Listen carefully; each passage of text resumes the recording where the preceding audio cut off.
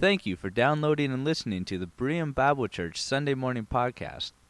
Berean Bible Church is located in Shoreline, Washington, morning worship at 11, and many more events throughout the week. For more information, please visit our website at www.bereanshoreline.org. We learn a lot about questions. For instance, Pastor Jim, without me even thinking about the statistic he just shared, came to me and said, "Kevin, how would you like to preach the Sunday after Easter?" "Sure," I said. I didn't even think about that. That's kind of sneaky. But questions come in many different flavors. There are closed questions. For instance, did you wake up this morning? Some of you have, yes. Some of you did wake up, good. There are open questions, such as, if you had $1 million and only one day to live, how would you spend the money? See, open questions are designed for a longer response and can involve some creativity or some more thoughtfulness. Okay? There are recall and process questions. They require you to remember something or organize your thoughts, put them together. And so, how would you construct the perfect cheeseburger? I have my opinions. I can tell you the whole process. Then there's leading questions, questions that are designed to take the respondent in a certain direction. Do you think it would be a good idea to pray about that? With the obvious answer that yes, it would be a very good idea to pray about that. And then there are rhetorical questions. Do you know what a rhetorical question is? That's right. 6 years of queuing them up for that. Rhetorical questions, by definition, are often humorous and don't require an answer. The answer is already kind of assumed. For instance, this morning, Keith Kemper said to me, "Do you have a belt?" For those of you who don't understand that question, it's because whenever Keith preaches, I seem to be the guy loaning him a belt so he can hang the microphone clip on here. So, another rhetorical question would be, "Keith, are you wearing a belt?" No, he's probably not wearing a belt. You are wearing a belt. Well, there we are. There we are. For parents, it might be, "Have you cleaned your room today?" No, of course you haven't cleaned your room, and it would possibly be a good idea. Now, biblically, we know that Jesus often taught in parables, but he also taught in questions. He would share questions, such as Matthew 9:28. "Do you believe I am able to do this?" Also in Matthew, "Why did you doubt? Why are you thinking these things? Why do you call me good?" Which is easier to say, "Your sins are forgiven," or to say, "Get up and walk"? What is written in the law? How do you read it? Who of you by worrying, can add a single hour to his life?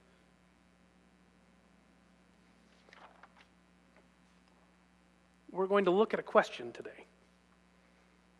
But before we do, I want to ask you another question.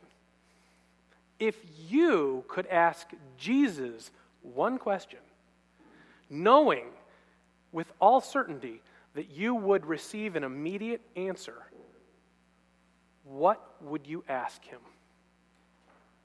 Now, you have permission to roll that around the entire time that I'm sharing from God's Word. I want you to think about that. If you were to ask Jesus one question, being completely certain you'd receive an immediate response, what would that question be? So this morning, as Pastor Jim said, we're going to be looking at Luke 24. I'd like you to go ahead and turn to Luke chapter 24. We're going to be looking at events that lead up to Pentecost, and right now we're going to be with the disciples who are on the road to Emmaus.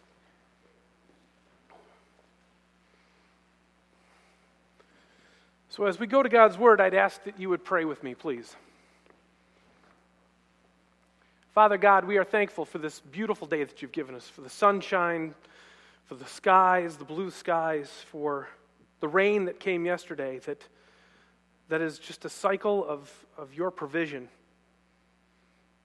We thank you that you give. We thank you that you take away. We thank you that you are the sustainer of all life and the giver of freedom through your Son, Jesus Christ. Help us to remember and love and be loved by others and by ourselves as we love you, as we've been reminded from your scripture already this morning.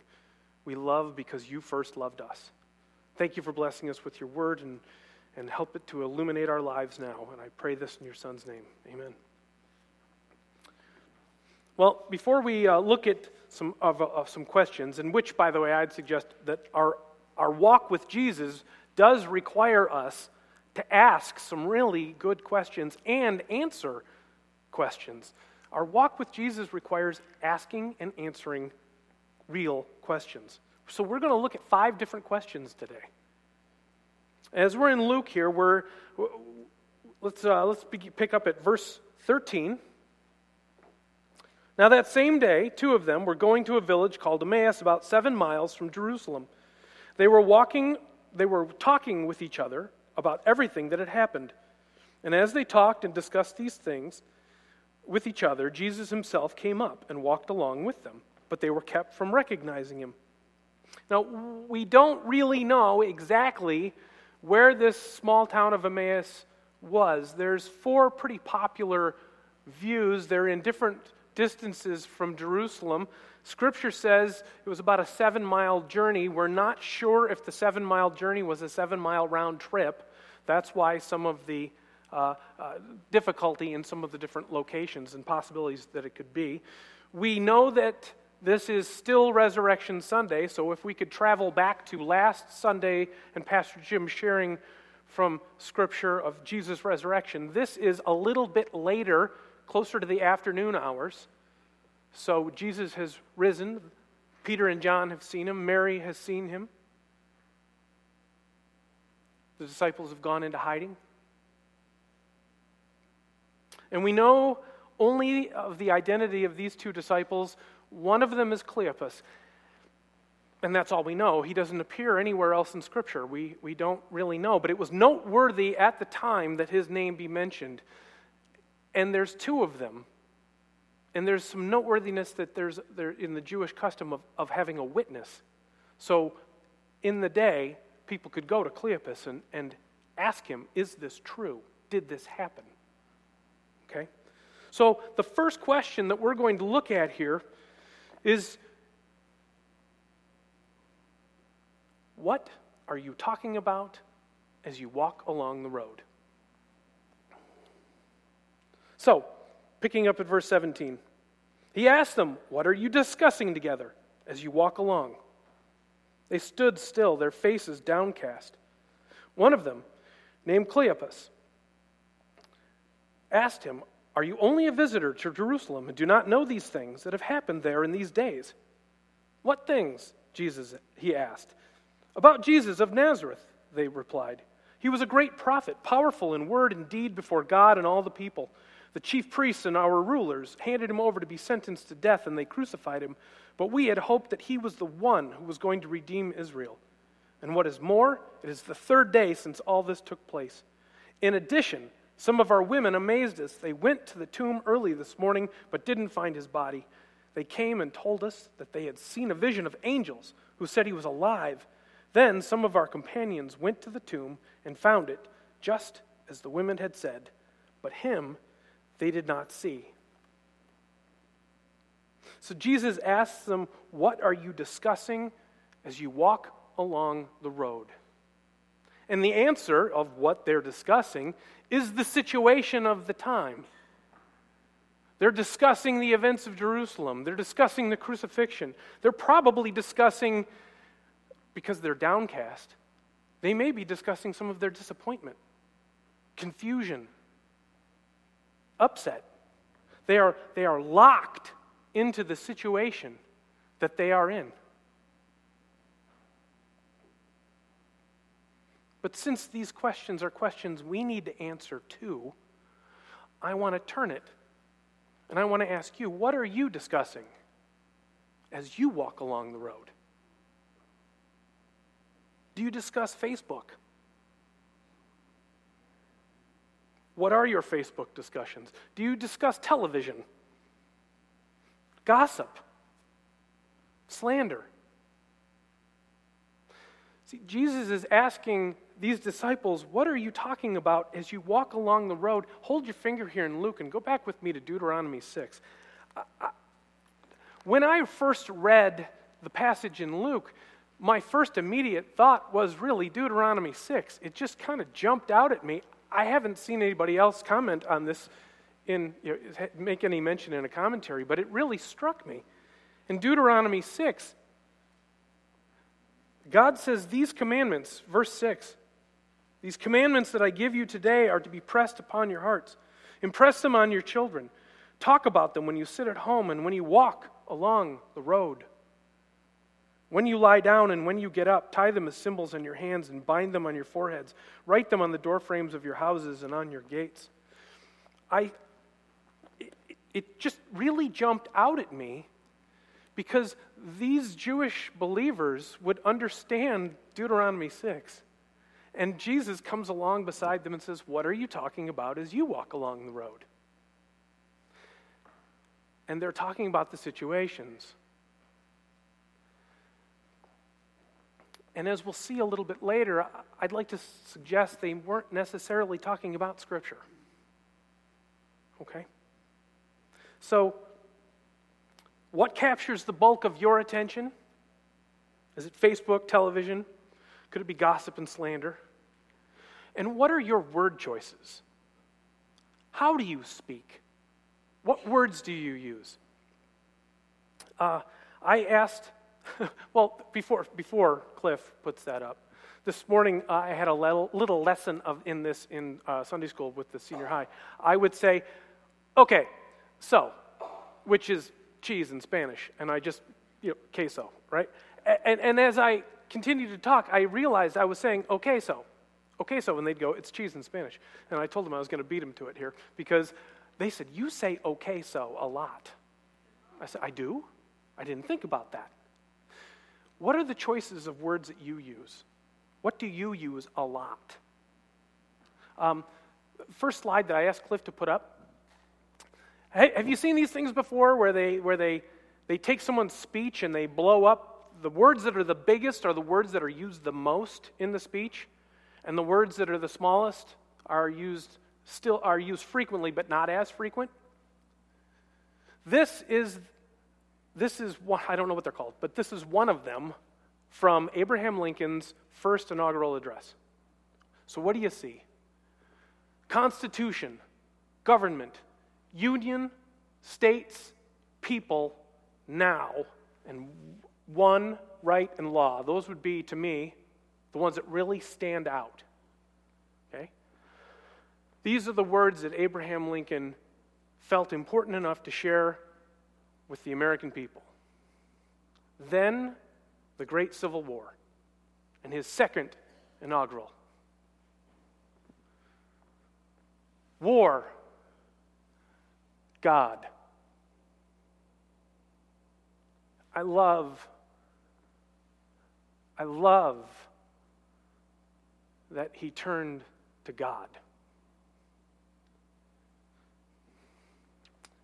Do you have what my wife calls Jesus speak? There was a gentleman in our church back in Michigan, Ed McCarthy. Do you remember Ed? Anytime I would speak with that man, he was sort of, to me, like how I hear Pastor Jim talk about Wilson Fossey. Okay? He just always had something good to say to me, was always encouraging. I was doing my internship at Berean Bible Church in what's that town again? Grand Rapids. That later was Rush Creek Bible Church in Byron Center. And Ed McCarthy was just always so encouraging. He was just always supporting me, always give me a pat on the back. How are you today, young man? It's a fine, I can't do his voice. He had a rich voice. It's a fine, beautiful day today, isn't it, young man? The Lord has been good to us, hasn't he, young man? I just like the young man part, actually. And one day, I had this 1974 Chevy Cheyenne pickup truck with 64,000 original miles. Yeah, farm miles. That thing was so beat up. I would turn a corner and turn the corner and the leaf springs fell out the back. I was like, picked them up and, put them back in the car. Well, I had come to a red light and the car stopped, just stalled, and I couldn't get it started. And I got out of the car, and I confess, I was very late and very displeased, and I was close to saying some not so choice words. And I got out of the car, and I opened the hood, and I'm looking at it, and I don't know what to do. And I turn around, and not kidding, Ed McCarthy is standing right there. I turn around, and I go, ha! And he goes, hello, young man, can I be of some assistance? And I'm like, where did you come from? I'm in a red light in the country, in an intersection. He was in the little country store right there. He saw you had some trouble, and I thought I'd come out.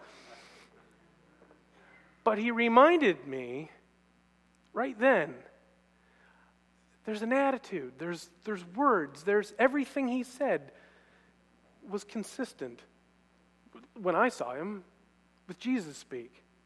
And it was a real good reminder to me, the words that we need to choose. What words do we put into ourselves? Rachel Edgar, this newsflash just got this late last night from her mom, Sue. We just got word. Rachel will indeed get the trophy for the top all-star quizzer for the Pacific Northwest Regional Bible Quizzing Competition. She averaged about 104 points per quiz, with the next best quizzer averaging 88. Other quizzers have won this honor twice, but none, to my knowledge, have won it 2 years in a row. Rachel's choosing to put Jesus speak into her mind. What are we choosing to put in? What are you talking about as you walk along the road?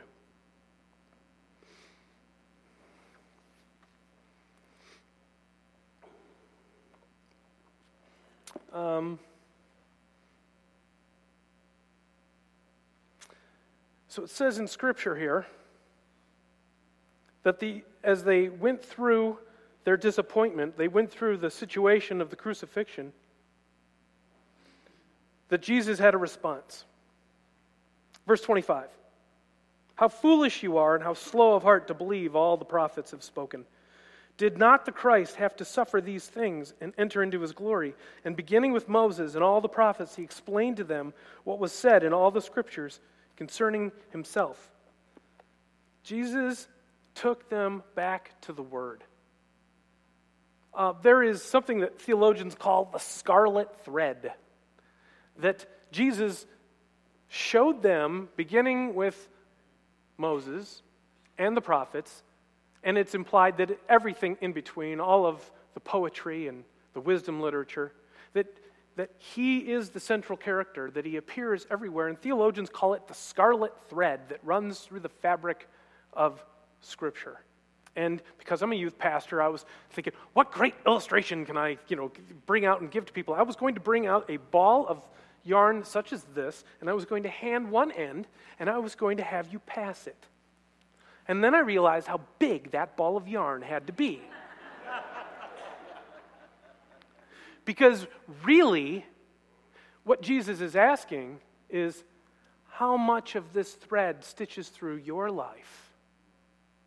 And for some of us, we might get to a place where we would see, and it would go to the next person and maybe a lot more. Because we're all part of this tapestry that God has woven together, and he is the central thread. He wants to weave himself through our lives, and it's Scripture that he's opening to us so that we can know him. So what do you talk about as you walk along the road? Are your situations in life so overwhelming, like these disciples? that you focus on them rather than on the Lord. And that leads us really to the next question. When have you failed to see Jesus moving in your life? If we're all honest with ourselves, we have fallen into that trap where we haven't seen God moving in our lives. Let's look at verse 16.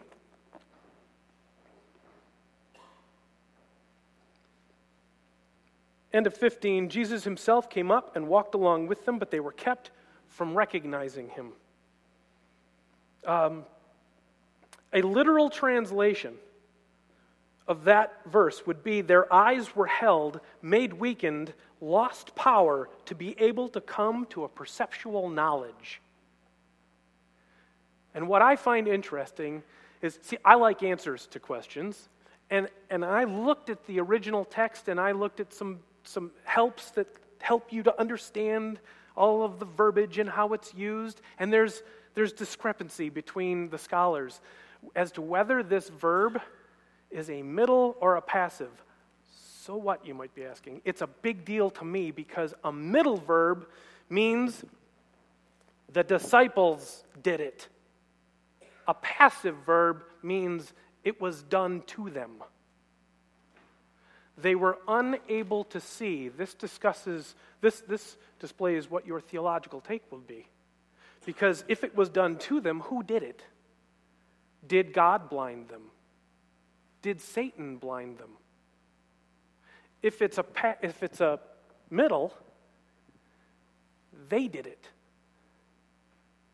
What was it that they could have done to have blinded themselves to recognizing Jesus?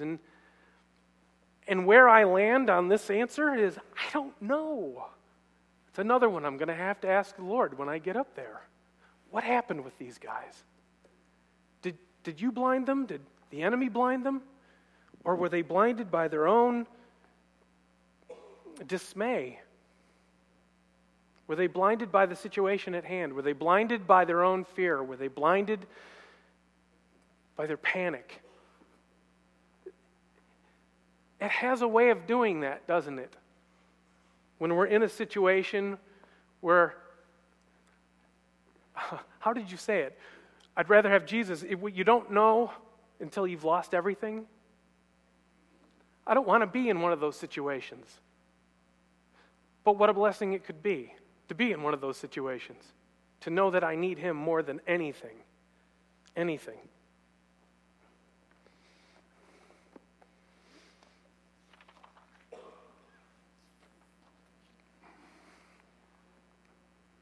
God, however, was the one who made himself visible.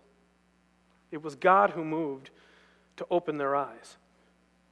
It was God who showed himself to the disciples. Let's go to verse 28. As they approached the village to which they were going, Jesus acted as if he was going further. But they urged him strongly, "Stay with us, for it is nearly evening. The day is almost over." So he went in to stay with them. When he was at the table with them, he took bread, gave thanks, broke it, and began to give it to them. Then their eyes were opened, and they recognized him, and he disappeared from their sight. They asked each other, were not our hearts burning within us while he talked with us on the road and opened the scriptures to us? Oh, yeah. That had to have been Jesus. The way he opened the scriptures to us and made our hearts burn. When's the last time your heart burned when you read scripture? That's a good question for me and us. But it was God who opened their eyes. I think it's kind of interesting here. This doesn't necessarily play into any of my points, but I just want to share this. I thought it was kind of cool. It was very customary to be invited to someone's home, and the host of the dinner would honor you as their guest, would serve you, would make sure all your needs were met, would run the show. Jesus comes in, takes over. The host's job was to bless and provide and break and hand out the food. Jesus comes in and says, I am the Lord of the host, and I am the Lord of this meal. And he broke bread. There are a few commentaries speak of this sort of looking like mimicking the Last Supper. And maybe that's why those disciples had their eyes opened. I thought that was kind of neat, and I just had to share it. Question 3. Which direction are you moving as you walk your spiritual path? So, just as the disciples left Jerusalem and were going to Emmaus, we either walk to Jesus or away from him. It doesn't count to stand on the path. We need to be moving one way, hopefully, or the other, as sometimes is the case. Which way are you moving? Are you moving closer to him? Because what I love here about this passage is their eyes, verse 32, they asked each other, were not our hearts burning within us while he talked with us on the road and opened the scriptures to us? In verse 33, they got up and returned at once to Jerusalem. Bam! They didn't wait. They got up and moved. They did an absolute about face. When the Lord was revealed to them, they returned at once. The about face of repentance. Which way are you moving?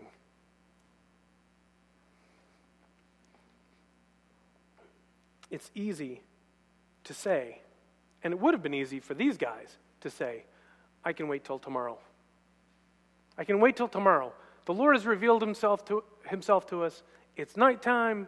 Nighttime is not the time of travel. We're supposed to be in. This can wait till the morning. They moved immediately. For us to have a spiritual truth, to have Jesus reveal a change that needs to happen in us, it's easy to say, that's something I can work on tomorrow. I can wait. We'll take care of it then. No, we take care of it now. So, it's 12:02, and I said 5 questions, so we're at question 3. So, all right, well, that last question really does lead us to the last 2. And so I'll conclude us with this by going over the questions one more time. Question 1, what are you talking about as you walk along the road? How much of your discussion is about spiritual things? Who do you walk with? Who do you choose to walk with? Has this situation changed? Why? What do you talk about the most? What are the words that you choose? Who is the most spiritually influential person in your life? Why? Question 2. When have you failed to see Jesus moving in your life? The disciples on the road to Emmaus were so caught up in their situation, they failed to see him. What situation are you in right now that distracts you away from him? And you do know, as the Emmaus disciples discovered, he was right there all along. No matter what you're going through, he is right there all along. Question 3, what direction are you moving as you walk your spiritual path? Are you walking toward Jesus, or are you walking away from him? What evidence would you give to prove your answer? Jesus asked tough questions. These are tough questions. I don't like these questions. They make me have to look at myself and see how badly I need Jesus. So here are your bonus questions, 4 and 5. I already asked you one of them. If you could ask Jesus one question, being completely certain that you would receive an immediate response, what would that question be? I hope you've had a chance to think about that. I hope you actually write it down. I hope you go to prayer with that question. But question 5. If Jesus was to ask you one question right now and demand a response, what would it be? What would be the question? And what would be your response? The Lord asks questions that demand answers. And our spiritual walk is questions that demand answers. And answers that sometimes lead to other questions. In a moment, I'm going to ask them to come up and close us in worship. But I just ask you to join me in prayer. Father God, we are thankful for your word. We're thankful for your Son. We are thankful for the questions that you lay upon our heart, questions that are designed to help us to know you more deeply, to love you more fully, questions that are designed to probe our hearts. Help us, Father, to lean more and more and more on you with every passing day.